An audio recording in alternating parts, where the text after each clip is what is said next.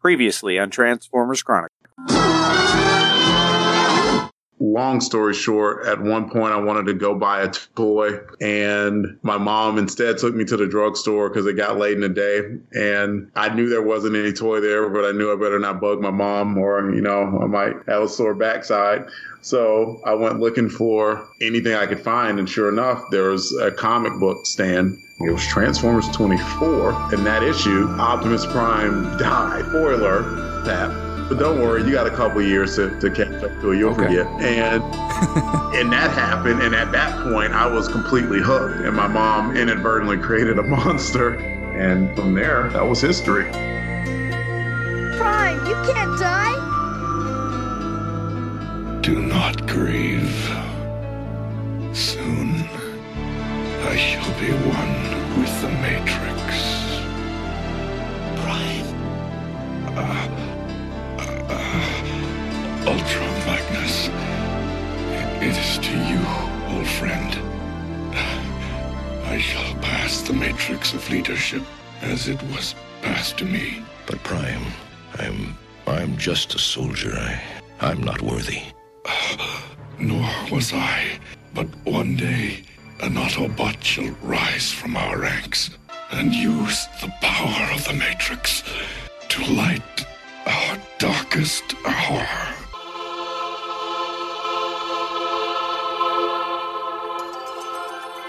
Until that day, till all are one.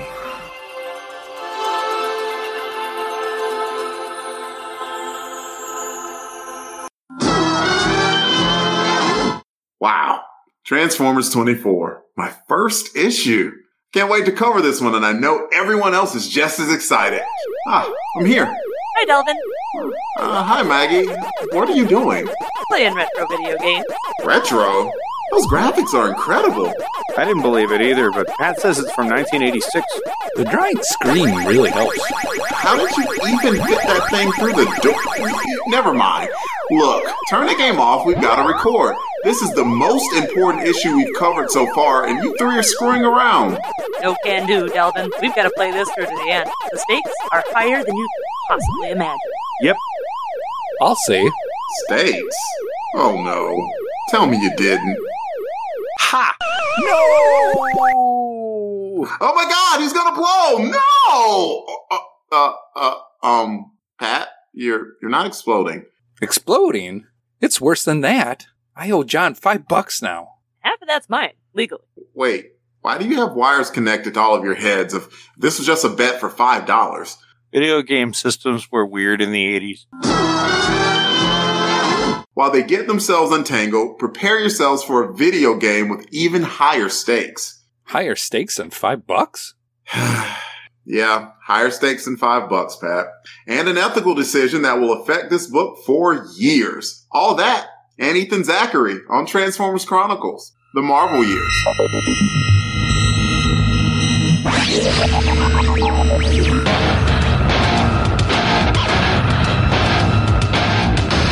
Transformers Chronicles, The Marvel Years. Hello, and welcome back to Transformers Chronicles. I'm Delvin, aka The Dark Web. And in case you're new to the show, welcome. And let me tell you what this thing is all about. We're going for a wild, crazy ride, chronicling the awesome, wacky, and sometimes corny world of Marvel Comics, The Transformers. But I won't be going at it alone. Let's meet my chronicling companions for 24 episodes now. First up is a man, despite his lifelong of comics, has never encountered Marvel's Transformers until now. And he wants to see what all the fuss is about with these robots in disguise. He is the founder of the Longbox Crusade. His name is Pat Sampson, a.k.a. DJ Christatos. Welcome, Pat. Hello, Devin. Hello. How's it going? It's going all right. I thought it was going all right, but now I'm a little sad. Why are you sad? Because I found out that, what happens to Optimus. Yeah. We kind of held that back for you for about 2 years or so now, and we're going to talk about it. Don't tell me your feelings now. Don't start crying. Leave the tears in as much as you can. I know you're emotional. I know. Go on mute. Like no one wants to hear grown men cry. It's sad. Okay. We will move on to our Transformers expert, he is the lesser half of Married with Comic. I'm sorry. There's been an update. Married watching cartoons, the provider of knowledge, Jonathan Schaefer Haynes. John, how are you? Hello, Delvin. I am doing all right.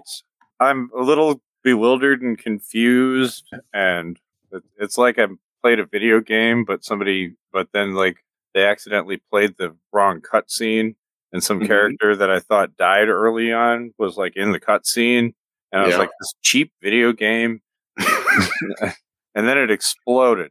Yeah, that sounds like it could be problematic. We might be discussing something about that. It definitely became a whole thing, this issue, that's for sure. So you're excited about this issue too. We've said a couple times this is your first one, so there's going to be some happy thoughts there, regardless of content.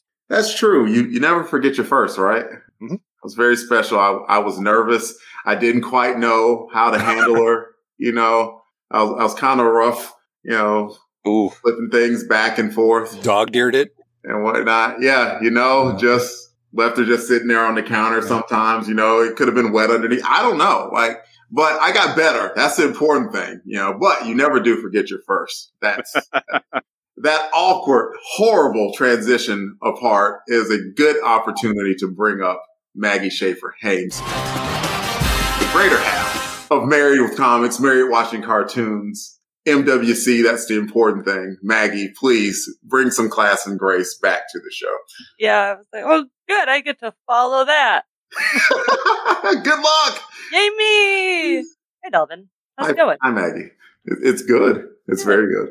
Glad to hear it. Were you around? Were you with us in the year of our Lord, 1986? No. Nope. 3 years. Actually, if this was October of 86, it was almost exactly 3 years before I was born. No, she was here. She just took that year off. Yeah. I was on furlough. Yeah. Gotcha. You're not yet graced the planet with your existence yet, but you're here now. You're reading the book, and that's the important thing. And only if you want to, you can tell us something about your life. Well, I did get a new job at my current job, but just a new position, which was good. It's a promotion. I applied for it. I got the job. I've been doing it for a week now. So it's very fresh. Heck yeah. Congratulations. I know it's tough getting those promotions at work sometimes. I'm trying to work on a better position myself, and it takes a lot of work. No doubt about it.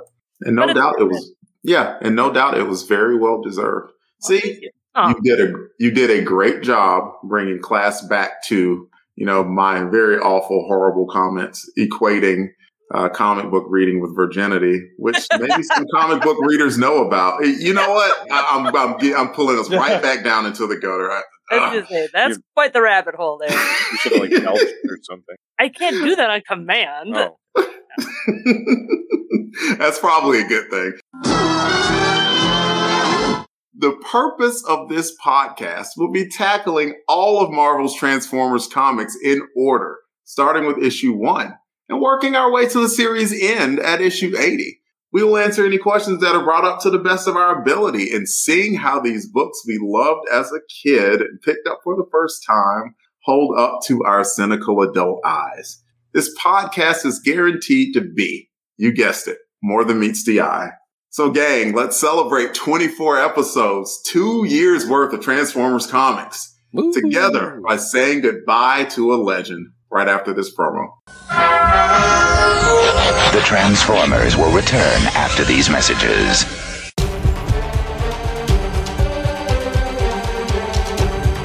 There's something like 115,000 English language podcasts in the world, and no doubt hundreds of them are aimed at the comic book genre. There are sci-fi comic podcasts, horror comic podcasts, war comic podcasts. But do you know what we need? You guys crazy enough to combine those fields and make a podcast of their very own? Yes. It's the answer to a question no one asked, so that's why we are answering it. Such a gaping hole in the podcast landscape must be filled post-haste. Did you really just use the word post-haste? The Weird Warriors podcast covers the Weird War Tales comic book series published by DC Comics from 1971 to 1983. Along the way, we'll also check out other horror and war comics published by DC, Marvel, Charlton, and any other targets that may present themselves to us. I have the war books, and he has the horror books. So if you're ready to take a nice, relaxing look at the hell of war in comic book form from the age of the caveman to the distant future, then report for duty by subscribing to the Weird Warrior podcast. Brought to you by the Brothers Spleen, wherever fine podcasting provisions are issued. Vampires, Aliens, dinosaurs, alien dinosaurs. There's something for everyone. General Sherman said war is hell, but do you know what else is? Weird. For our purposes, yes. So tune in to the Weird Warrior podcast today. Do it! That's an order! Yes, sir! Don't call me sir, I work for a living. But we're not getting paid for this. Dang! Well, I'm Max. And I'm Rich. And we're going to be bringing you the Weird Warriors podcast, where we will promise to make war no more. We now return to the Transformers. Welcome back. The issue we will be covering today is Transformers issue 24. And here is John with a well-prepared cover description.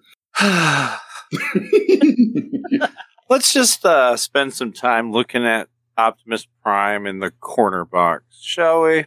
Here he is, all stalwart and true and at his most noble, pointing down at us with his gun ready to lead us, and he's giving us a speech, probably about freedom or sentient beings or something. Man, I mean, even the blotchy coloring of Nel Yomtov cannot ruin the iconic nature that is that picture underneath the 25th anniversary. Well, there isn't really anything else to talk about on this one or for the rest of this issue, so let's go pick this back up at about issue 50 or so, right? No. Anywho. Gotta get through it. All right. So the More Than Meets the Eye logo is in block white, which is contrasted by the really slick-looking black background. The in the Transformers is yellow, and the Transformers is orange with a purple trim, which actually looks pretty decent with the rest of the color scheme going on. Most of the action is we are looking over the shoulder of one Ethan Zachary, who is playing a video game so huge it needs 2 joysticks in order to command this, spread out so wide that he has to stretch as far as he can in either direction in order to make what's happening on the screen happen or try to avoid it. But in any case, what we're seeing is a digitized Megatron shooting a digitized Optimus Prime in the arm, and Optimus is flailing back with an ow my arm look on the face. And below that, we see Game Over Optimus Prime. And that is my very well prepared description of this cover. Delvin. And very well done, I might add. We should probably talk about the thing. And Pat, since you're the only one that's not off of mute at this moment, I need you to come off mute and talk to us about this cover. All right. This cover is all right. The digitized pictures of Megatron and Prime kind of in that battle, it's all right. But I guess, you're thinking about back then, this is like a super large screen that the guy's looking at right now. And you have the computer, which is way bigger than the, Apple Watch on my wrist right now, or the, our smartphones nowadays. So you can definitely see the 80s computer influence here on this one. Mm-hmm. And it seems like I've seen something like this cover done kind of previously in some other issues, other comic book issues where they got a guy at a computer, purplish, black in the background, and you can see something going on the big screen. I think there's a Superman one like that. A few other ones out there that have kind of done that as well too. Yeah, the Superman one with Lex Luthor was probably right around the same time. It was either like a Man of Steel or one of the very early of the new John Superman one. Did either Lex Luthor or Superman have a fusion cannon? I can't. Where would they keep it? You see, these are the questions. Superman's got laser eyes. If we get Michael Bailey back on, we can ask him. He's the Superman expert. Okay. Well, while we ponder those mysteries, we will pass it off to John. John, what do you think about the cover? Well, I bet you this cover probably sold a lot of issues. Just because it's a really interesting looking thing, very eye catching. It does in a way depict something that happens in the issue, especially if, as we were reading up to this in the previous issue, where it had said Optimus Prime versus Megatron to the death in the next issue. And in my case, I had just read the Transformers the movie adaptation, issue 1, which shows Optimus Prime dying in that one. So that was very, very much on my mind, and I was hoping beyond hope that they wouldn't kill him in the comic books too. But then getting this, and I had really leading up to this, had kidded myself that they weren't going to. And even up to when it said Optimus Prime versus Megatron to the death. And it's like, yeah, well, it's in number 6, it said that it was going to be Shockwave versus Megatron to the death. And they're still alive, so they could just be swerving us that way. This cover wasn't making me feel any better about how this was going to go. But I do like the cover. I think it's one of the more iconic ones. If anybody's thinking of original series or Marvel Transformers comics covers, they'll think number 5 are all dead cover. They'll think of this and some other ones. I like it. Maggie, you're relatively new to this stuff. What do you think? I like it. I think it's pretty slick. I like the purple around the orange for the Transformers. I think it's kind of cool how they used a bunch of little tiny dots to make it look digitized for Megatron and Optimus. I think they did a really good job with making that kind of video game effect. And the sort of shadowy part at the bottom with the console and the 2 joysticks with Ethan Zachary sitting at the chair. I think it's a very cool cover. I quite like it. And since this is my first, I always ask that question of, if someone's looking at this cover, would they be attracted or something to buy it? And, I'm trying to dial back to, goodness, almost 35 years ago, where what had to be about a 9-year-old me is walking through a Big B drugstore, and I go to the comic book stand and I see the Transformers, which is cool. I love Transformers. And then I'm looking, and then there's something that's saying game over Optimus Prime, and he's being shot. And I'm like, whoa, and that something about that was enough to make a 9-year-old go and pick up this cover. And I look at it now, and knowing the things that I know about it, it's super clever to me. Because John came from the perspective of he had read something where Optimus Prime just died, and he was hoping that didn't occur. And you look, you see game over Optimus Prime, and it's almost like, is this trivial? Is this just something that they're saying to hook you into just buying it? And then it's like, oh, he died. It was a video game. So it's not going to be any effects, right? I don't know. And all of that is definitely reasons to pick this thing up, and I definitely do like the cover, and it was a pretty clever portrayal of what happened in the book. And with all of that discussed, we should rate it. If you don't know, we rate these things here on Transformers Chronicles on a scale of 1 to 10, like the tech specs on the toys. 1 is low, 10 is high. Pat is rating it right now. What do you rate this, Pat, from 1 to 10? I am going to rate this a 7. I'm not so high on it as probably the rest of you guys are on it. Maybe it's just because I don't have that nostalgia feel for it. This is probably like the first time I've kind of seen this cover. So, yeah, going with the 7. Okay, we will go with Maggie. Maggie, what would you rate it? I'm going to give it just one more. I'm going to go with an 8 for the cover. Pass the mic to John. John, what do you have?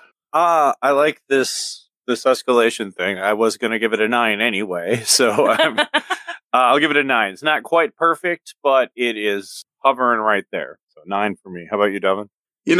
Minus everything, I probably was about the 8 level of it. And then it's like, there's only so many times that you can mark out over things in life. And if I can't mark out over the first dang comic book that I ever picked up and got me started on a lifelong love affair, I can't mark over anything. That said, this is a 10 because it got me into this whole thing. And so I will unabashedly mark out for Transformers 24, the cover. And that's that. Nothing wrong with that. Nothing wrong. I appreciate 7, 8, 9, 10. 7, 8, 9, 10. Yes. Here's Pat with the credits for the issue. All right. We're going to look at Transformers 24. It was on sale date of October 14th, 1986, but its cover date was January 1987. Story was by Bob Budiansky. Pencils go to Don Perlin. Inks, we have two people. We have Ian Aiken and Brian Garvey. Colors go to Neil Yamtov. Letters, Janice Chang. And editor is Don Daly. Cover credits go to Herb Trimpe. And this is all brought to you by Mike's Amazing World and tfwiki.info. And with that, let's get to the synopsis. It is a world transformed, where things are not what they seem. It is the world of the Transformers.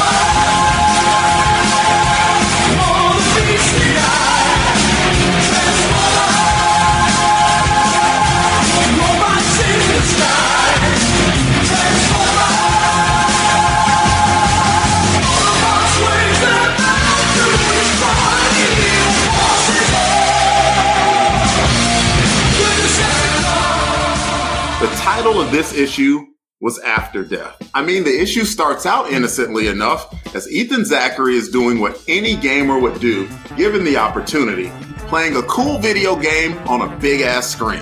He does this to let off steam from researching the hydrothermocline, which doesn't matter. I wouldn't be bringing it up if it weren't important. The Decepticon vortex is hovering above.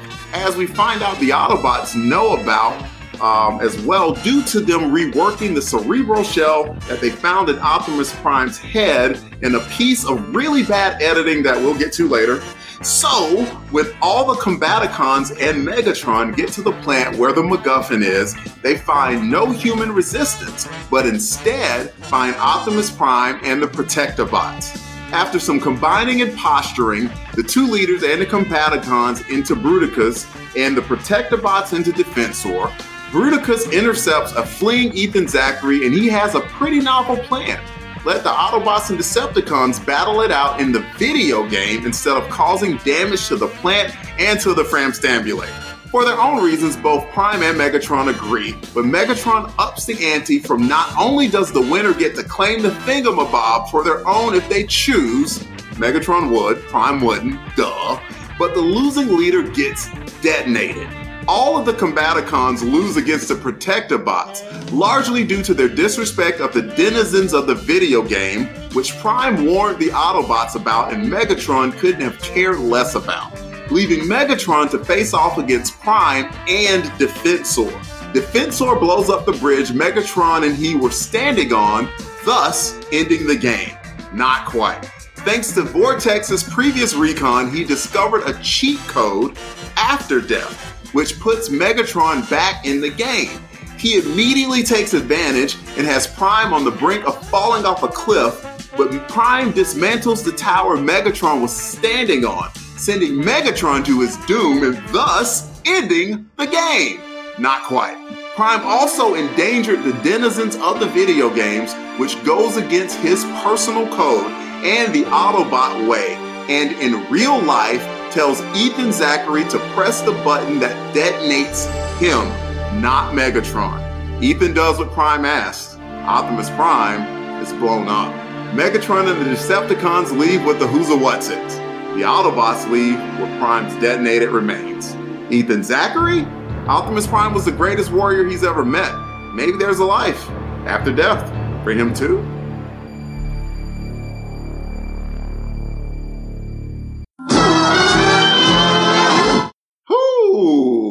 Let's talk about the book.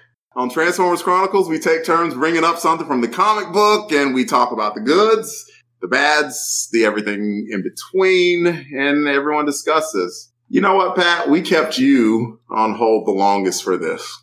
Like, we went through some pretty good pains not to tell you anything about this book. Purposefully so. This is the end of 2 years of Transformers. Mm-hmm. I want to hear your comments first. Well, I guess, I kind of knew that something was coming. I didn't know when. But my question is, being a newcomer to this, was it all planned out that way? Were they doing it because of the movie? From what I understand, yes, they wanted to have that level of synergy with the movie. So when the movie came out and Marvel had they had had done the adaptation of the movie, which means they were doing that off of original shooting scripts and artwork. So they had known about that a while before. Okay. Probably the movie came out. And so they knew for at least that long, but it wasn't, knowing what we know now and looking at this, it does kind of come out of nowhere. Mm-hmm. If we're seeing how the plots were going and it was really building up and was all about, getting the Autobots out and Circuit Breaker and all of this stuff, it seemed to be a strange thing to go right from that to, and now we're going to kill off Optimus Prime. Yeah. Yeah, I definitely thought it was like, this is really fast and just kind of crazy, kind of flaky way of doing it, too. It was like, come on, Optimus. There's got to be a better way. You could have, done something else, or at least, and you know what? At least go out in the video game then, at least. Not just, oh, well, I didn't do right, so now you can go ahead and hit the button. And then the guy hits the button? What's up with that guy? I am of so many minds about this. And I honestly, I can't decide. 9-year-old Delvin, I read this and I was in shock. I'm like, there is no way Optimus Prime is dead. He blew up.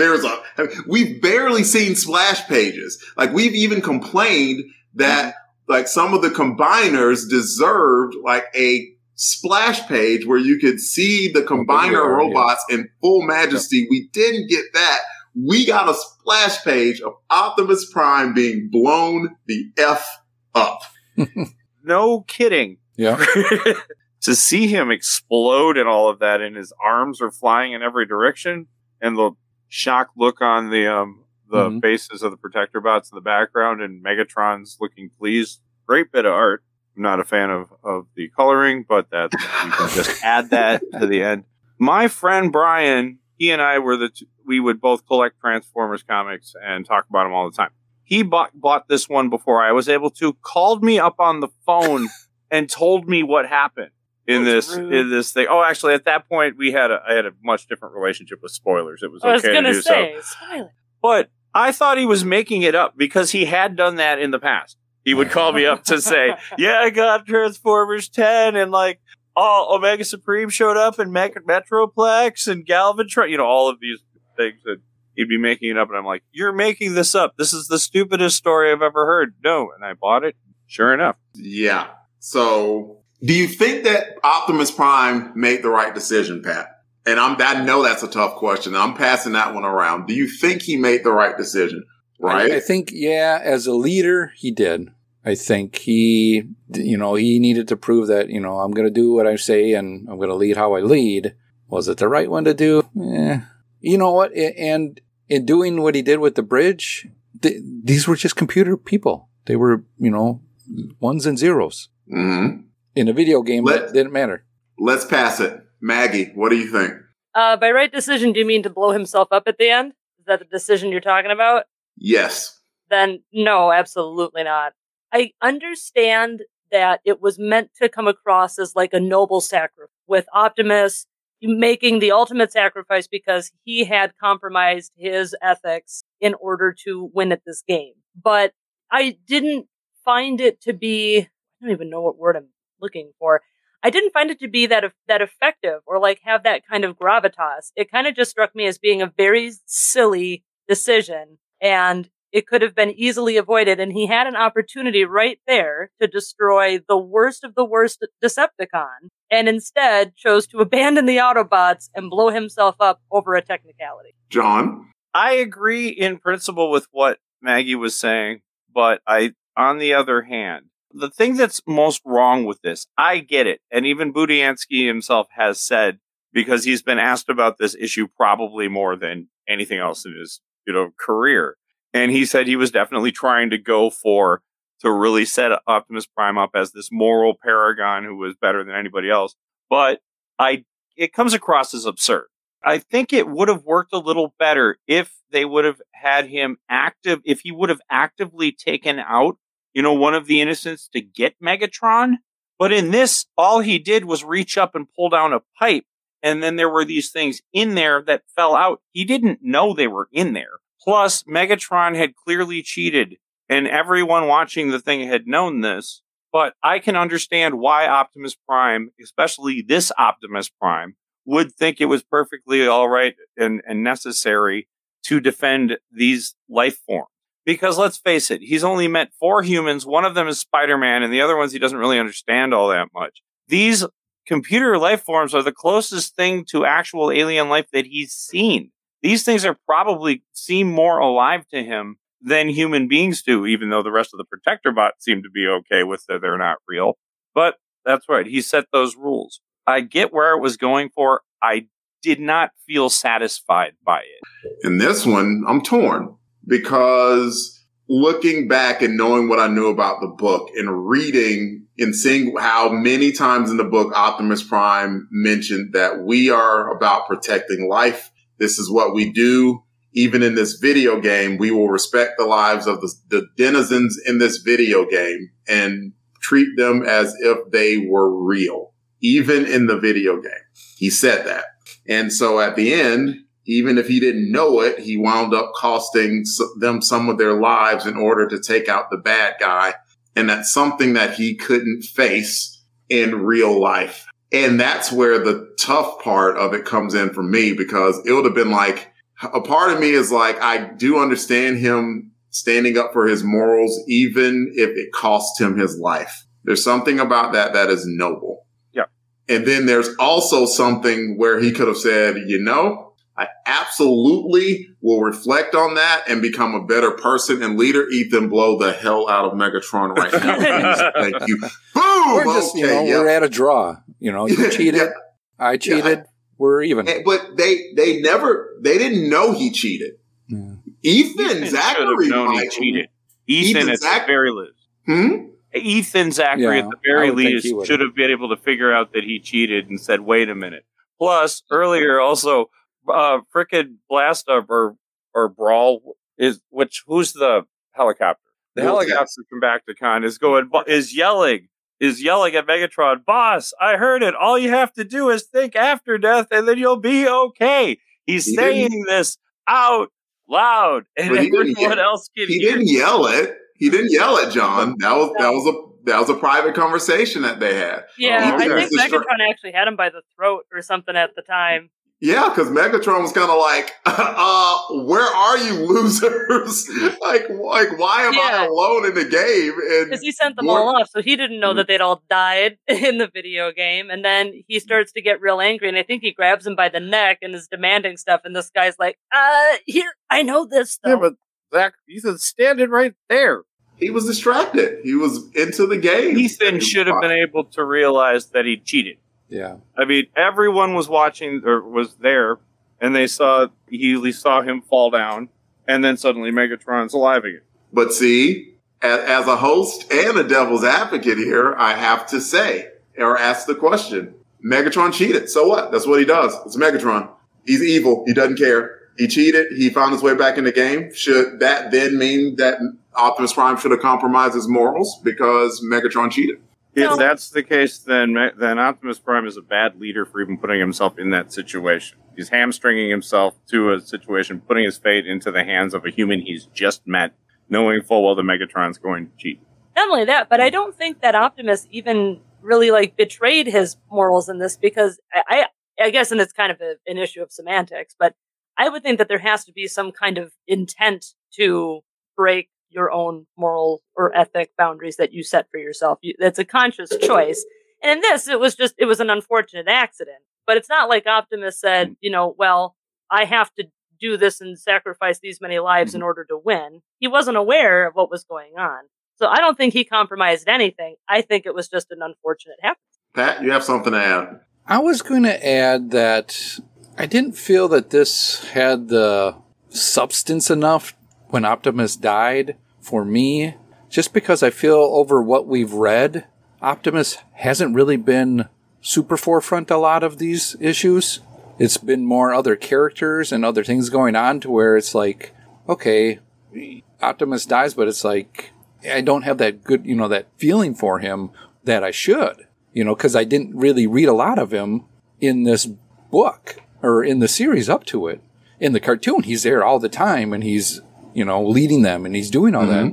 In these issues, he was there as a leader. Most of the time, 3-4 issues, he's ahead.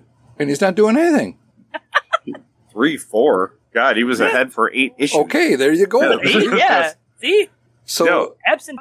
I get you there. And I think, and when I read this initially, and even looking back, I'm projecting so much of the cartoon onto it. Yeah, because I think so. It was so frustrating as a kid to read this comic up to this point and have Optimus Prime be barely in it. And there's we've covered this for 2 years.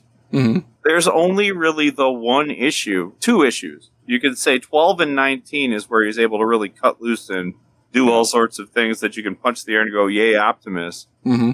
And then finally, in what is supposed to be his, final hurrah, they do it in a video game. So, yeah, man, that's what I feel. It's like, really? He's been through a lot, having his head off, back on, shaking around. Wheeljack was just taking Ratchet's drill and pulling head chips out. And so I'm not sure if he was entirely making the right, knew what decisions he was making. So I have a counter of sorts. It's like you have a couple of choices. I mean, we know that Bob Budiansky had a mandate to spotlight a lot of different Transformers and everything in the book. And, you got 22 pages. And you could put Optimus Prime in a lot of that, but he would probably cast a shadow over a lot of the Autobots and the Decepticons that he has.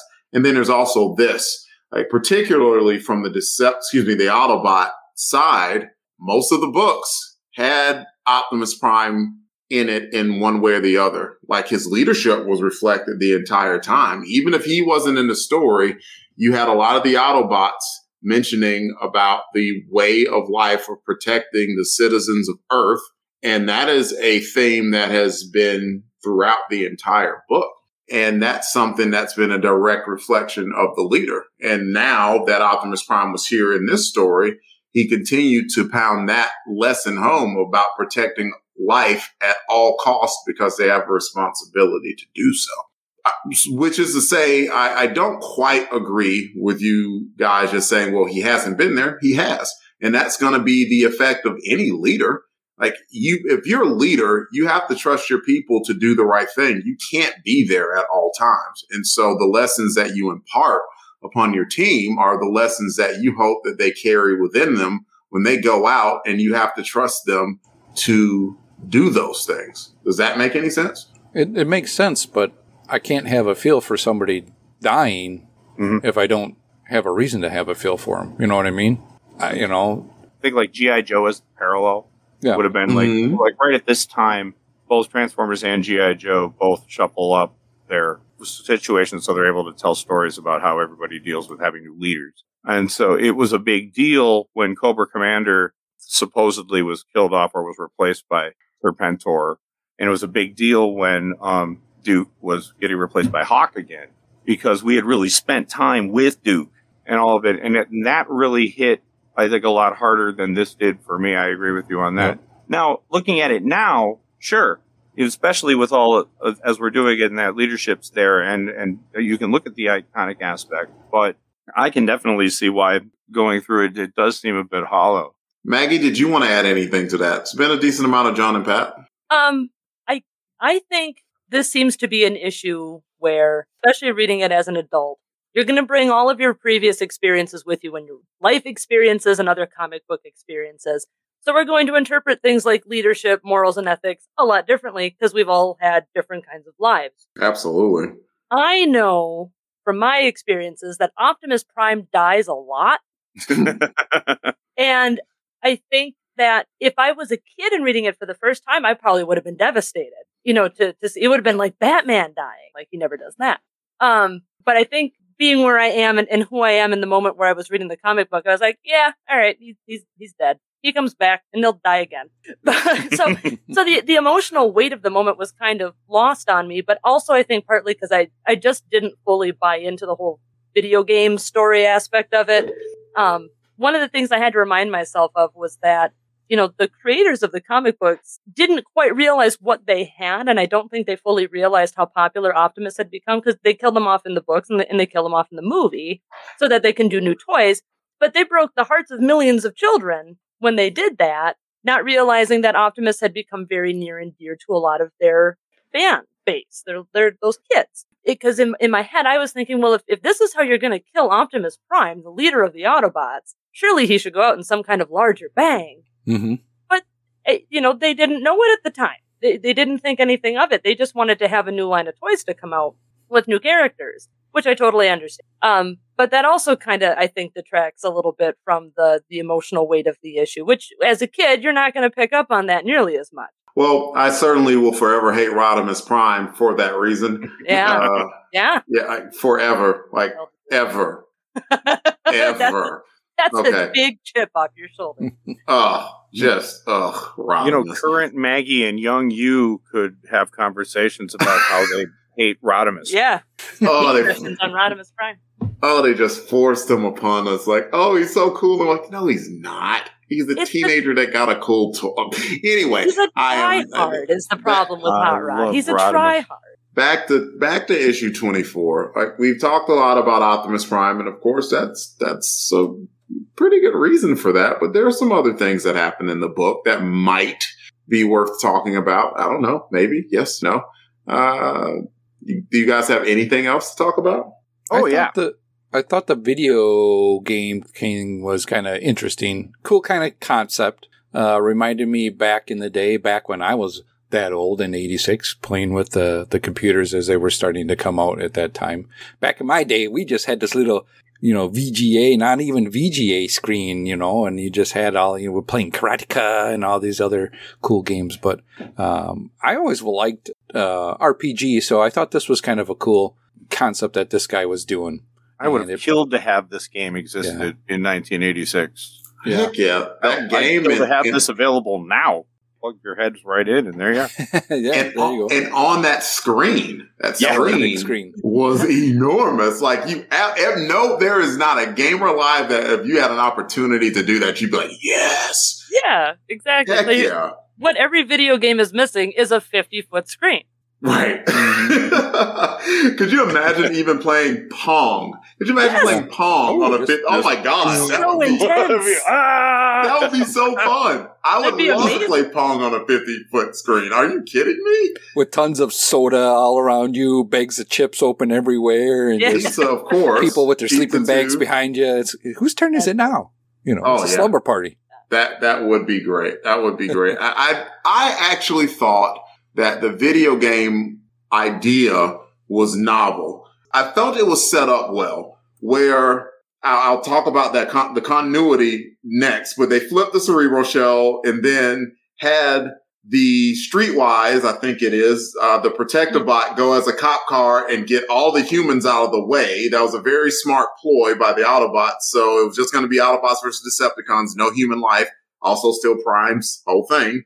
And Ethan Zachary saw the place was going to be destroyed and very quickly came up with that idea about, well, hey, video game, and then it could fit both Autobot and Decepticon because that's what the Decepticons were there for, and it fits the Autobots because it was lack of any bloodshed and destruction of property. So they were both kind of happy about that. I thought that was a pretty good setup. I don't want our adult eyes to be so cynical that we missed it. That was a pretty good idea overall in the story and to come up with it, I think. I agree. Okay. Yeah. But I do want to mention as well the piece of continuity that was like, I mean, even in my head was like, whoop, whoop. Like, no, the Cerebral shell was not in Optimus Prime's head. It was in his armpit. Yep. Like, did it? Oh, yeah, that's right. Well, who knows how long that drill is? Maybe it starts up there. Sorry there, Prime. As soon as they said that, I'm like, oh no, that's a pretty bad piece of continuity. And Bob, for the most part, and the editor is Don Daly at this point, they did switch editors, but at the same time, I was like, that is a glaring continuity error there because they did the whole setup where Prime got cut like under his armpit. Mm-hmm. And that's where Bombshell put the Cerebral shell. And then they used that as a plot point that he wasn't able to take over Optimus Prime's body and mind because it didn't go in his mind, but they were able to read his thoughts instead. And then now they somehow messed that up and just said, oh no, we plucked this out of your head, Optimus. And I'm like, ooh. Well, my interpretation of it when I first read it was that it made its way up to its head, like through its sort of cytocircuitry bloodstream. I could see that. Yeah. Do they move? Would it move? It is, well, it's a cerebro shell, so I think the idea is it's supposed to go to... Well, maybe his brain's in his armpit. I'm tracking with John. That's how I thought, Okay, but... all right. I'm kind of tracking. Gets in the bloodstream there and travels to the brain. They've got like liquid fuel, like lines and things like that. So it went in and then just kind of like swung up and grabbed on. I have to go look at that issue again. Yeah, I saw that and that was just kind of like, that's something that a newcomer wouldn't know, and maybe they just simplified it. But trust me, it wasn't where I was like, oh, the book's ruined now, and I threw it in the shredder. It just happened to be one of those things that I did pick up on immediately as kind of a plot point. But maybe your robot capillary and veins theory, John, would win you a no prize. Naturally occurring gears, pulleys, and yeah, sure, levers. Okay, we've talked a decent amount, but I'm more than willing to talk some more. Is there anything else that someone wants to add? I got one thing it's kind of funny, especially since with the previous couple of issues where they went through all of that elaborate steps to tell us where the aerial bots and Stunticons had come from. They had to, build them and use the creation matrix, and Megatron intercepted and stole it, and all of that was all cool. And in this one, it's like, and nope, they're just here. New robots. Vector bots and you had the new ones. Chromaticons. No explanation given before or since as to where they're from. Yeah. I was thinking the same thing too. I'm like, okay, are these the other ones we just saw, or are these new ones? And I'm like, oh, they're new ones. They got new names, and they got new big guy names. They're new kid names. Yep. They were new. And I was personally excited to see them because I had a couple of these as a kid. I had Brawl the tank, and I think my cousin Tim had Swindle the Jeep. And maybe Onslaught as well, the big truck. Cool toy. He was a really cool toy. Yeah. So had 3 of those at least. Yeah, that was almost a full combiner. I have one other thing. I thought it was kind of interesting and kind of fun when you got just Megatron and Prime just kind of standing around next shoulder to shoulder to each other, hey buddy, yep. Let's just kind of chill out here, when they could have just been punching each other.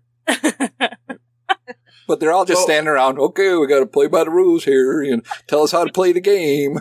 But there's a reason. They did give a reason for that. I know. I just found when all the other times when they were together, they were punching each other. Now they're all like, hey, cool. Let's just hang out, buddy. John, Maggie, you got anything else? I mean, nothing big. There was one panel that I thought was really, really cool. And it's, I think, towards the end when Megatron's just figured out that he can cheat and he's smiling at Ethan Zachary. Oh, he looks so sinister. He's got this amazing, sinister smile on his face. And I don't even care that he's a robot who's got teeth. It works. It did. That is a creepy smile. And I thought that was a very good piece of artwork. But otherwise, no, that's all I've got to really say about it, I think. Apropos of nothing, a floppy disk of that size of that era would top out at about 7 kilobytes of data you can save on that thing.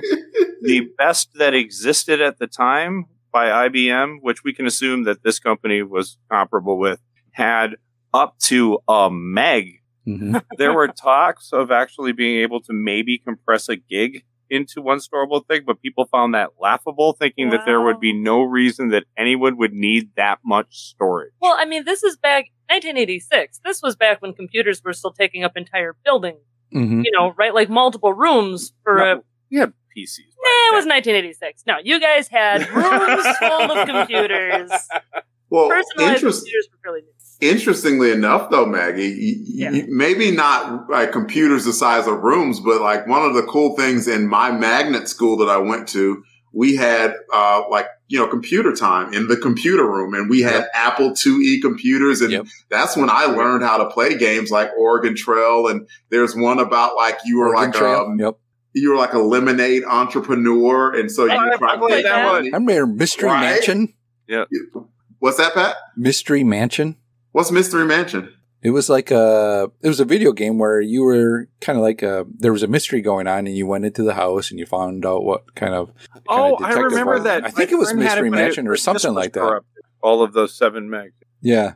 It was Or something 7 like that. bytes. So yes, so at least for the purposes of this, we know that the brain and the thought patterns of the noblest Autobot to ever exist was enough to fit on one floppy. 3 times less memory to hold him as it does to show this panel of him writing down Optimus's name on the disc. So I do have a question. I'm not asking this to John. I am asking this to Maggie and Pat. 2 parts. 1, is Optimus Prime gone forever? And assuming that I know what you're going to answer for that, how long do you think it is until he comes back? Maggie. No, I don't think he's done forever. I would think that I would expect that they wouldn't leave him dead super long. I don't know. I guess it kind of depends. I mean, I guess it seems like the intent here was to kill him off forever. But so it could be that it's a very long time until he comes back, but I'm pretty sure he comes back.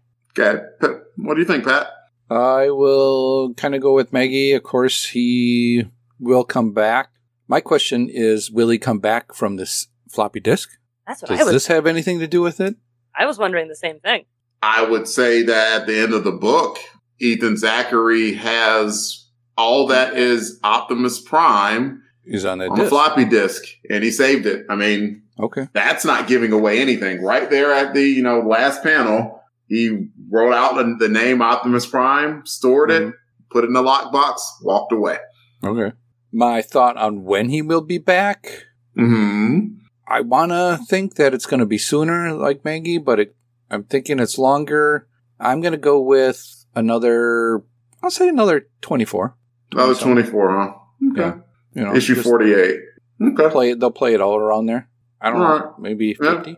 Okay. Are we going to do it like Price is Right? So, I'm not going to tell you if you're right or wrong, but it's very good fodder for previously on Transformers Chronicles. That's true. So do you have a guess, Maggie? Do you have a guess as to what issue Optimus Prime might return? I'm going to say 47. Okay. 47. I'm playing The Price is Right. I might be the only one, but I kind of agree, I guess, with where Pat was. It seems like, I don't know, 24 issues does seem like a good amount of a long while in comic books. Yeah, 2 years. Yeah. A lot of story. That's a long ways. Okay. I was just interested in seeing what our newcomers thought to it. But we have talked about a decent amount of this book. It was a good one. It was an interesting one and definitely worth a lot of discussion.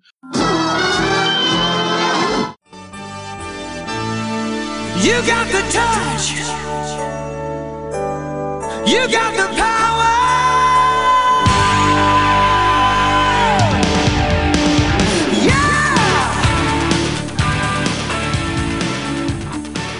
It's time for us to talk about Who Had the Touch, where we talk about which character in the book stood out the most, be it Autobot, Decepticon, or human. We'll start with John. John, who do you think had the touch for issue 24? Oh, man. I am going to give it to Hotspot, the leader of the Protectobots. Not only did he remind Optimus Prime that while his aims are noble and his goals are true, that sometimes you're missing the forest through the trees, hang out in the background, all of us can die, you can't. He was ready to go off and lead. And not only that, he very quickly intuited his situation and was able to take out Onslaught in a really interesting way. So, Hotspot. Nice. Pat, who had the touch? Boy, it is a tough one to do this because, I want to say Prime just for doing what he did and going through with what he said he was going to go through with. He had the touch going that way too, but I also want to give it to this guy. Ethan Zachary. Yeah, Ethan Zachary. Just because, you know what, he had to go through and he did his noble part as well. Prime told him to do it, so he had to do it. I'm torn between the two. See, that doesn't count as a half-Z necessarily. Not necessarily. So I'll leave you torn in two there. Yes. But I won't call it a half-Z, and I will pass it off to Maggie. See, I'm also kind of stuck between two. But I think I'd like to give it to, and I hope that I'm remembering the name of the Autobot correctly, but I think it was Streetwise, who was with Blades, the helicopter guy, right? I've never heard of Blades before in my life, but there he was. Groove. Was it Groove? Mm-hmm. Groove and Blades. That's right. Not Streetwise. Groove. Oh, Streetwise is the cop car, and Groove is the motorcycle. Motorcycle. That's right. Yeah. And because they're the ones in the cloud steps. Yeah. And it starts to collapse, and Groove says, "Nope, don't worry about me. Save the people who are falling. I can take care of myself." I just thought that was a cool little hero moment for a little guy that I'd never heard of before. Nice. I'm torn too. But I'm going to make a choice and say that I'm going to go with the leader here, Prime, in that he definitely had an impact on the book. His handprints were all over it. And in the end, he made a decision that, as we kind of alluded to in the opening skit, it's going to have an impact. He was the leader. He chose to have himself detonated, to go into what he believed in. And for better or for worse, that was a decision that he made. And that's something that the Autobots are going to have to live with for some time. Yeah. Interesting. So big impact. Cannot overstate that enough. But I am just a broken machine, and I do things that I don't really mean. If we talked about who had to touch, someone had to be out of touch. We talk about the character that was the worst in the book, and that they should have to, you know what? I'm not going to say get blown up because of a video game. You people are sick. In the segment called Less Than Meets the Eye, Pat, who is Less Than Meets the Eye in the book? I'm sticking with my same two. I'm torn in half between Zachary and Prime on their choices. Why? On the choices? Yes. You want to go further. Go ahead. I give you like 15 more seconds. Well, Zachary with the choice of blowing him up or not blowing him up, he could have just said, you know what, I'm not doing this, and gave it up. Prime could have just said, we're at a tie. You cheated. I cheated. We'll call it even. Let's call the whole thing off. Yep. Until we meet again, buddy. Yep. Mm-hmm. Or let's take it outside. Maybe in a different area, but. Right. Okay. Maggie, who's Less Than Meets the Eye? I'll go with one of Pat's two. I'm going to give it to Ethan. I was kind of going to give him a pass because Megatron had been constantly threatening to kill him since they encountered him. But he really seemed to strongly feel like what he was about to do was wrong. He didn't agree with it. He really looked up to Optimus and thought he was one of the best warriors that he'd ever known, one of the best people he'd ever known. And he could have taken that moment to make a stand, I guess. I don't know how effective it would have been. He was just the one little tiny human, and these are some big robots. But I feel like, what is it? All it takes for evil is for good people to do nothing. Mm-hmm. And I mean, I think it was a lost opportunity there where he could have actually taken a stand and said, no, this is wrong. And he did not. Instead, he blew up Optimus. I mean, yeah, as a quick aside, if Ethan had pressed the button and blew up Megatron, I mean, what would Prime have done? Ethan! Yeah, right. Ethan! Bad. I told you not to. I told you to blow me up, and you blew up the wrong guy. Yeah, like, Optimus was just going to wag a finger at him, and also the Megatron problem would have been solved. So, I give it to Ethan Zachary, whose name I assume is like Ethan Zachary Smith, because throughout the entire thing, he's referred to by his first and last name, first and middle name. I don't know. I just assumed Ethan Zachary was his name, and the Autobots did not have the social graces to just call him Ethan. Ethan, yeah. Yeah. John, Less Than Meets the Eye. It's been a tough one for everyone because, I mean, my choice for Less Than Meets the Eye could have been my choice for The Touch. I mean, you made a very eloquent case for your choice, The Touch, who was a runner-up of mine, but I'm going to have to give Optimus Prime Less Than Meets the Eye. And not even for allowing himself to be blown up. I don't think it ever should have gotten to that situation. I think the main flaw in what he did was once he's started allow Megatron to be dictating the terms of this, that's where he should have realized that he was that he'd already lost control of this entire situation, which he had already done so well in order to clear everybody except for Ethan out. That's what you get for playing your video game.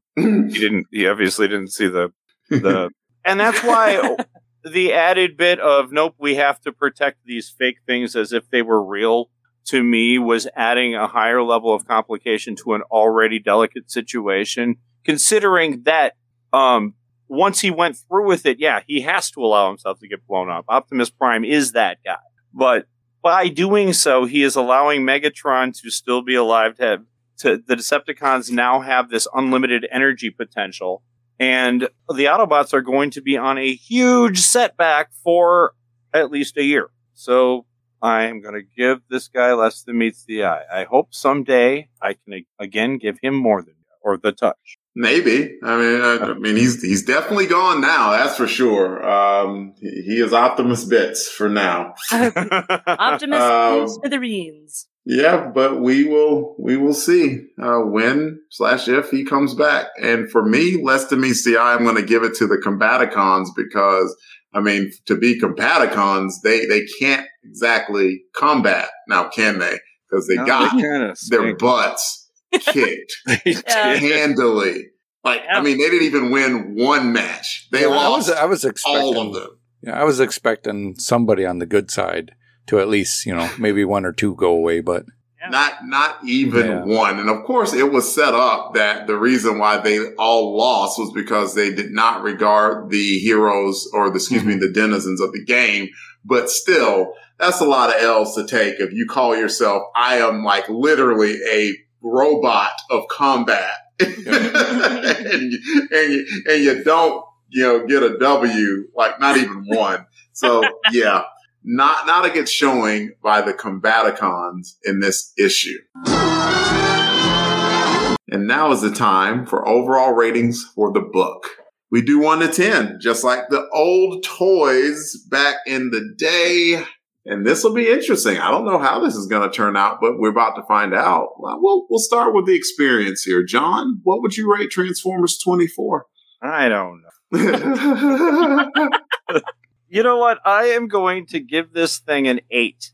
I have been really, really grooving on all of the wackiness of this title, of that special shine of Bob Budiansky wackiness. The guy who would have a low bit, hood pick up Megatron and carve out a crime syndicate in Portland, Oregon. I mean, or, a Bruce or Rick Springstern concert, getting taken up. Having Optimus Prime v Megatron, as much as I made fun of it and mock it and all sorts of things, to pick this device in order for an event that important is just pretty great. And there aren't too many, there aren't too many writers who would even give that one a try, and Bob did, and it's good. The art is top notch, minus the coloring, but blah blah blah. But I mean, really, the penciling has hit a point where he's really got his style now. The humans look good, the robots look good, the scale is there, the action sequences are interesting. It is really firing on all cylinders. So it's an 8. We will go with the original person who was new to the world of the Transformers. That would be Pat. Transformers 24. What would you rate it? I will keep it simple, and I'm going to give it an 8 as well. The story and all that did come together. I think what they had to do is what they had to do. I'm giving it an 8. We will pass it to Mackie. I give it a 7. It was all right. Any reason? It didn't quite do it for me, but it wasn't bad. And again, as has been said here, the art throughout the book was really good. And I did quite like looking at the pictures too as I was reading it. That splash page, as horrible as it is, but that splash page with Prime is really cool. Mm-hmm. I give it a 7. Y'all know where I am. I'm at a 10 here. This was my book, and this is my mark out. I will be back to normal, relatively calm and tapered Delvin for Transformers Chronicles 25, but for this one, it's a 10. Cause I still remember all those years ago thinking, no way is Optimus Prime dead. He's gone. Are you kidding me? How? What? You can't. How Optimus Prime. And of course, now, fast forward 35 years later, oh, Prime died. Yeah. He does that. He gets blown up. Survived without a head. He survived without a body, just his head. I know, but I mean, he was kind of blowed up to get to that point, right? Because Shockwave surprised them all at the end. They're like, "We won," and Shockwave's like, "Boom, you didn't." And now he just detonated. So yeah, it definitely it kept me on the hook for several months because I kept buying the book thinking, okay, Optimus Prime has to come back, right? Mm-hmm. Right? I'm not going to tell you how many times I said that part was correct because I want to keep it on the hook. But here's a question that isn't addressed, by the way. What do you think happened to the Creation Matrix? Oh, I mean, you know what? Question. That is a good question, and there's not. It's not a giveaway to say that question too is going to be answered. Suffice it to say, when I mentioned that when Megatron called for that duel and the decisions that were made then were decisions that were going to affect the rest of the book, it is also saying that the things that happened in Transformers issue 24 will literally affect the rest of this book all the way to issue 80. That is not an exaggeration. Wow. And so it's seminal stuff. It is for Transformers lore anyway. And that plus any number of Homeristic characteristics gives me a 10 for this book. It was fantastic. We will go to John's segment of the show called Transformers Spotlight, where he discusses a particular Transformer which was featured in today's issue. All yours, John. Today I thought I'd do something a little different, considering the subject matter of the issue and the special nature of it being Delvin's first. And I want to just have a brief discussion under the banner of the many deaths of Optimus Prime. So, Optimus Prime has, according to the Transformers Wiki, he has died over 25 times in various media. I do think that they count the end of issue 4 as a death, just to be pedantic, so maybe it's only 24. But the reason that he does that is because this and the movie came out at the same time and they wanted the synergy. And so they wound up killing him off. In the cartoon, they do bring him back. In this, it remains to be seen. But because of that, in other cartoons and other inquiries that you've seen, he's going to die and come back to life. I mean, this one that's currently on isn't done yet. I'm going to be pretty sure that he's going to die at some point during it. If anybody wanted to talk about, their experience with Optimus Prime's death or just thoughts on whether or not you think that aspect adds or detracts from the character at all, because that is not how he was planned. He was just the noble leader. Peter Cullen did help build him up, in this comic did as well. But that the death and resurrection aspect really solidifies home the Christ figure aspect of it. Yeah, the death of Optimus in the Transformers movie really actually surprised me. Because, I mean, watching the cartoons, I was like, well, this is the main good guy. Why would you want to kill him off? And I mean, I get it for the toys, blah, blah, blah. Marketing, 80s, all that fun. So, yeah, I was kind of surprised when I found out that not only did they kill him in the movie, but he'd only been around for about 2 and they did it. The movie's great, though. I will say that. Pat, what do you got? I really want to hear from the newcomers about this. I kind of feel in the same way about Maggie. I think the cartoon played him up, like I said earlier, a lot better than what the comic played him up as. You got to see more of him in the cartoon. So then when you went to the movie theater to see a big Transformers movie on the big screen with your popcorn and your soda and your candy, you were all into it. And all of a sudden, wah, it was like, what? Yeah, right.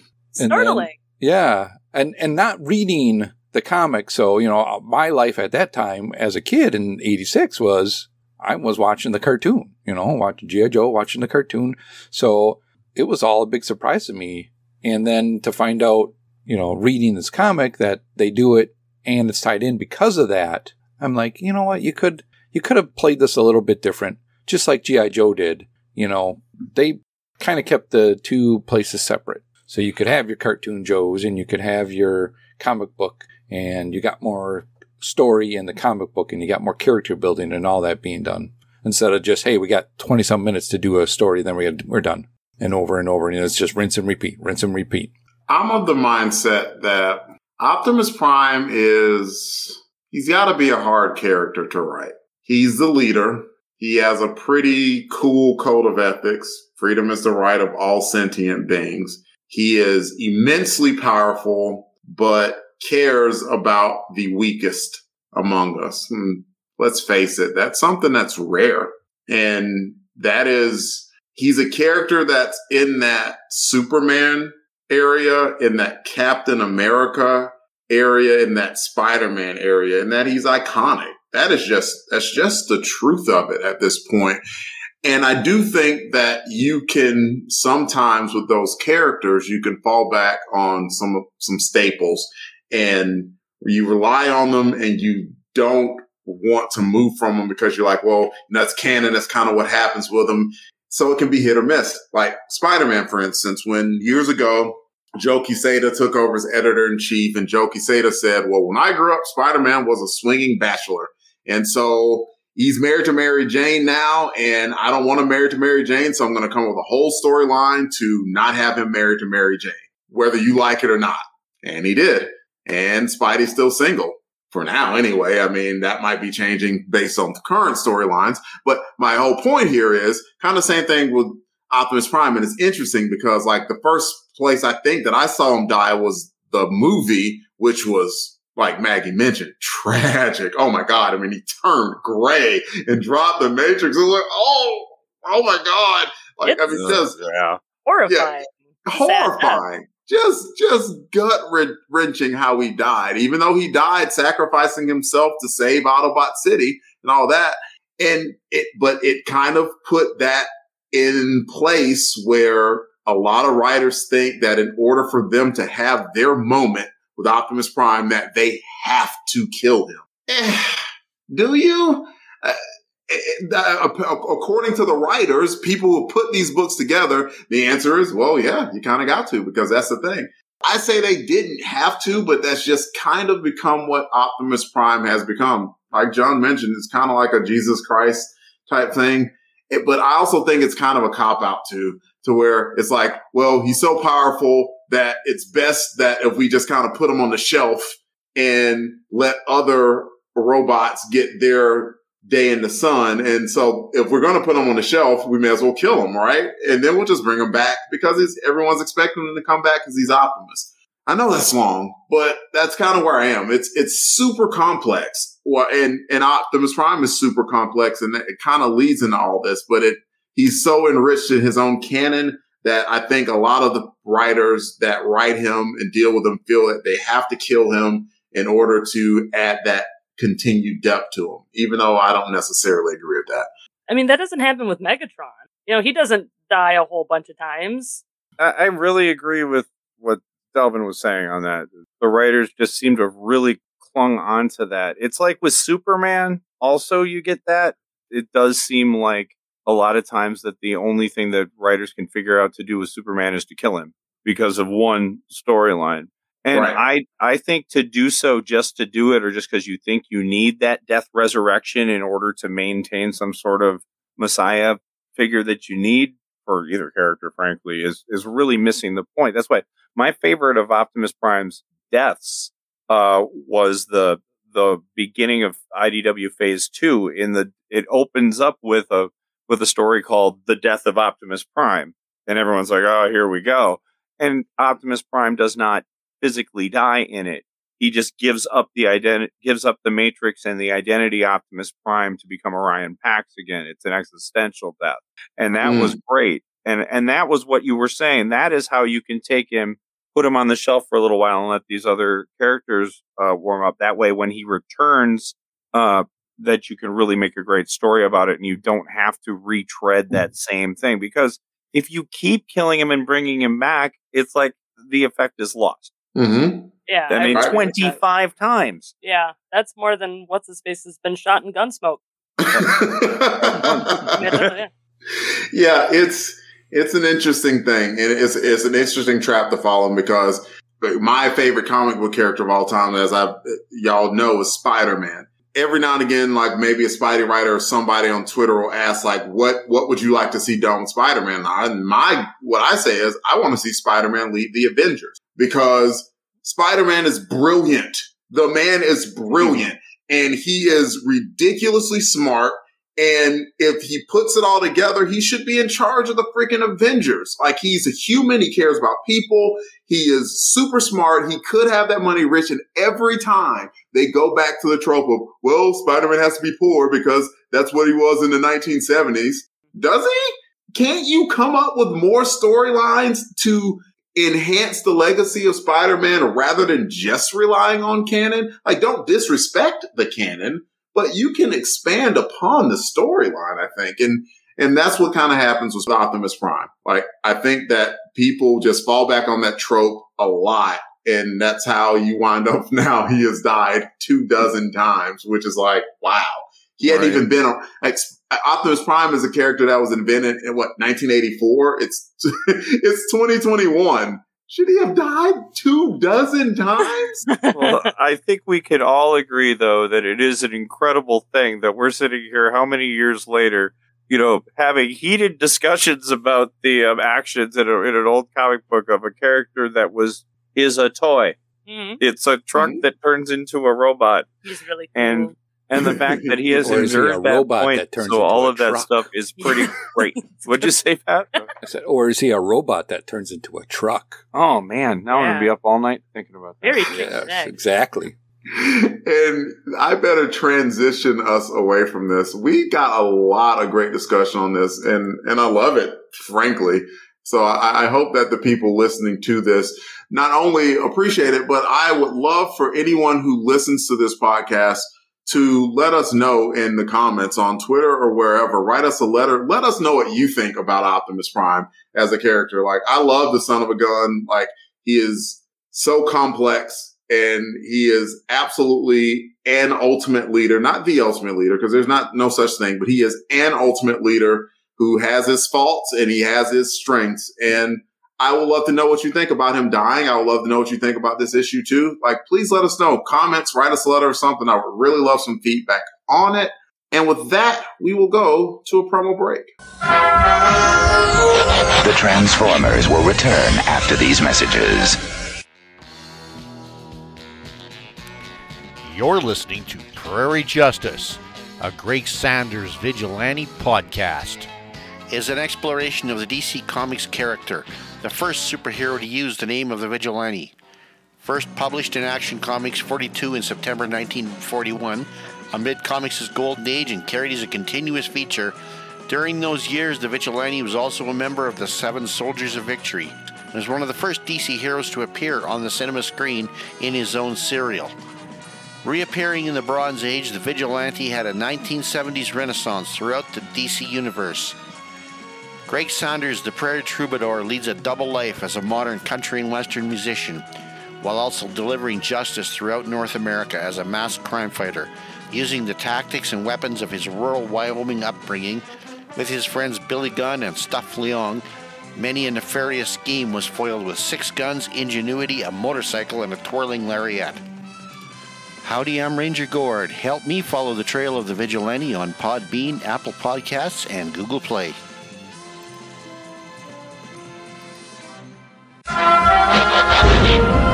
We now return to the Transformers.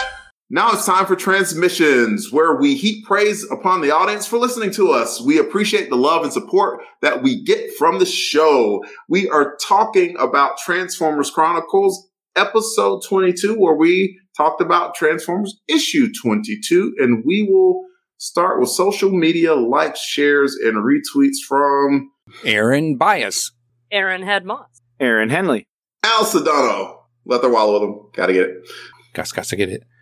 Alec Edward Taylor, Angelica Betty Wolf, Austin Kuykendall, Charlton Hero, Chris Lydon, Christopher Ouellette, Chuck Aberrett, Clinton Robinson, Coffee and Comic, Danilo Dulé, David Moses, Debaish, Derek Malcolm, Eric William Crabb, Ed Williams, Fro Diavolo, Gene Hendricks, Gosmosis, Green Lantern HG, Hal Jordan, Eliam Owen, Paul Hicks. Ivan Chudley. Chudley. That was a cool way of saying that. That's pretty Yes, cool. it is. Like a year ago, you guys. It'll never get On the internet forever. Forever, I know, ever. Jake Munoz. Jared Albrecht. John R. Smith. Jonathan O'Neill. Julius R. Josantono. Keith Black. Ken Solo. Khalid McBain. That's a cool name. Laurel. M. Anthony Gerardo. Mark DeSimone. Mark Hatherley. Matt Living Large. Max Reads Comment. Max Traver. Michael Croucher. Michael Previte. Mike Seibert. Monthly Monday Movie Muckabout.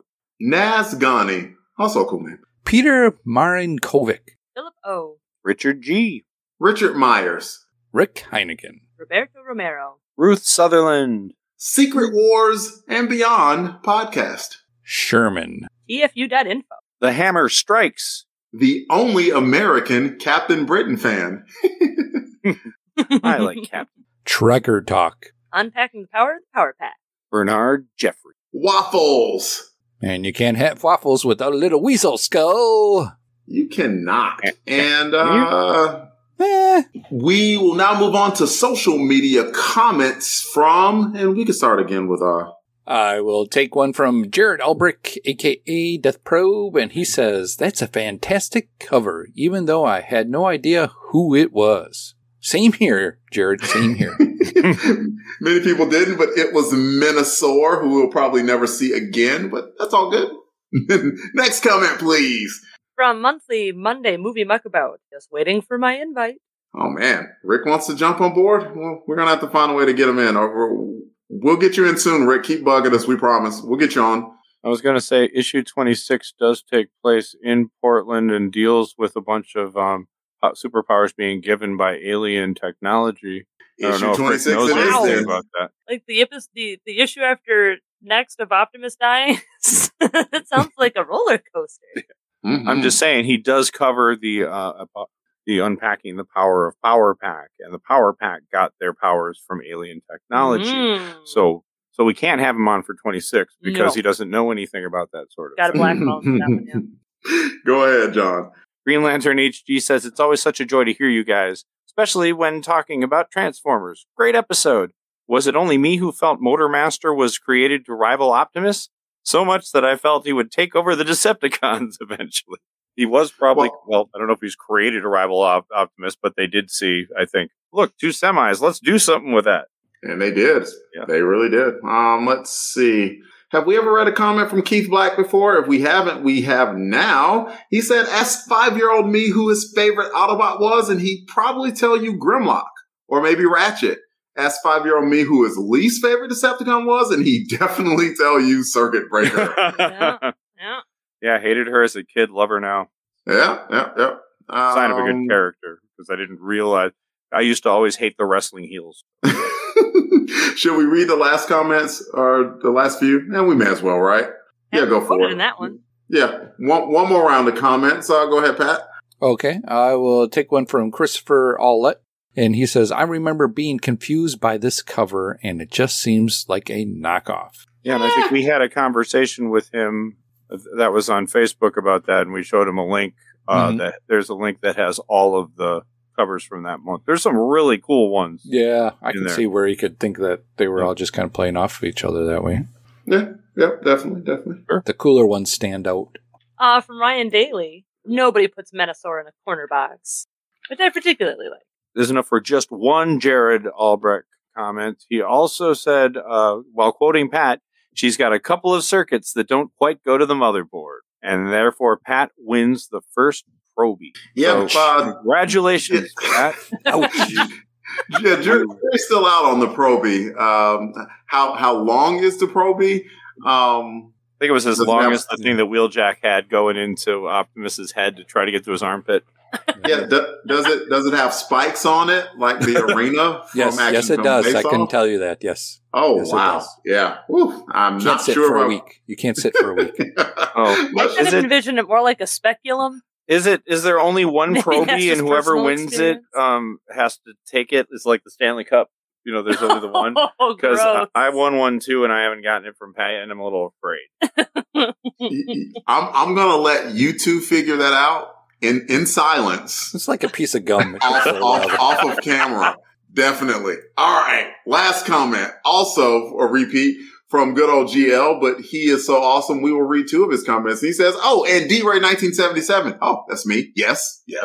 I got a serious question. Okay, go ahead. How big is Omega Supreme? Is he as big as a combiner? And that's all of the comments. Yeah. If we happen to miss a few, we did not this time. We apologize. It's a good problem to have, but we don't want to forget anyone to recognize. So ping us on Twitter, Facebook, Instagram, and we will correct it next issue. And that, ladies and gentlemen, is the show. Please come back and join us for the next episode where we discuss Transformers issue 25, where we find out how the Transformers universe deals with the fallout of the death of Optimus Prime. From the Autobots, of course, and Megatron? All right. If you'd like to hear more from us, the Longbox Crusade is in a lot of places. You can find us on Apple Podcasts, Google Play, and most podcatchers to include Spotify and Anchor at www.longboxcrusade.com. Twitter, Facebook, Instagram, Patreon, all Longbox Crusade. Look us up, please. YouTube, we have a channel. Please subscribe to it. We do a Do It live stream once a month. Last month we played, what did we play, Pat? That was Outburst. And it was us, the Longbox Crusade, against the listening audience, and the audience beat us at the end. Rough. But it was a lot of fun, and that's like important. Optimus Prime. I went, game over. Oh man, thankfully there were no detonators attached to us, or otherwise there would have been bits of me all over my office, and Miranda would not have been happy. Every second Sunday we do a live stream, and plus we're dropping additional stuff that's been on the Patreon for a while onto the channel. Plus, Jared is doing a creator spotlight every once in a while, and we're soon to introduce a new show exclusive to YouTube called Come Out to Play, a new Warriors podcast that I will be hosting. So come check us out. You can also email us at contact@longboxcrusade.com.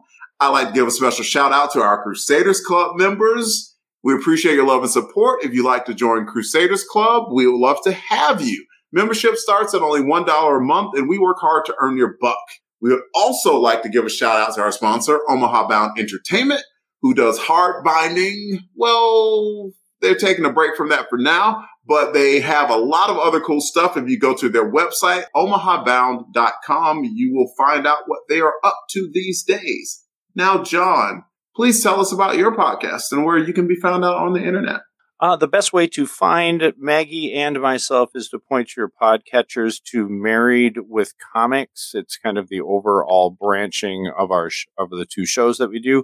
The one is called Married Watching Cartoons, where Maggie and I take turns showing each other cartoons that we like that the other one may not be as familiar with. And also, we do the Rod Pod, where we cover the IDW Phase 2 Transformers, the IDW Phase 2 Transformers comics in order. Otherwise, you can find me on Twitter at MWC_podcast. And I am at Maggie and the Rain. Go ahead, Pat. You want to do it? In the rain, she was watching cartoons. That is my Twitter name right now. I think it is under Maggie and the Rain watching cartoons. It's because when I was a little kid, my middle name is Lorraine, and I apparently couldn't keep that straight in my head. So when I was itty bitty, I used to call myself Maggie and the Rain. Beautiful. We got to hear your origin story. I dig it. All right. Internet origin story. Nice. All right. And Pat, where can you be found out there on the internet? Well, Devin, I'm glad you asked. You can find me on the Twitter at Christatos01. I can be found on Twitter at DEE_RAY1977. See you all next time. And remember, freedom is the right of all sentient beings. To all are one. Till all are one. Till all are one. Till all are one.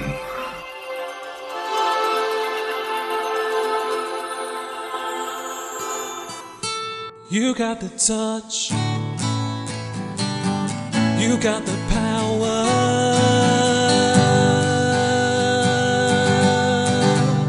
Yeah. All songs, song clips, and characters discussed are copyright of their respective copyright holders, and no infringement is intended, and it is for entertainment purposes only. We are just fans that like to share our love of comics.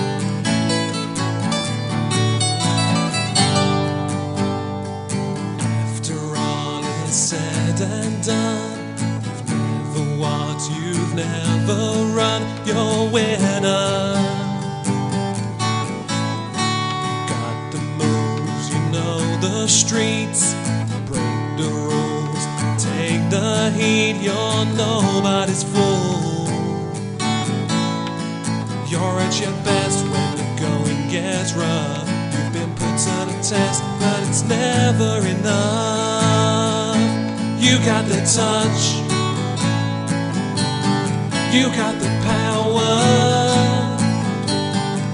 When all hell's breaking loose, you'll be right in the eye of the storm. You got the heart, you got the motion. You know that when things get too tough, you got the touch.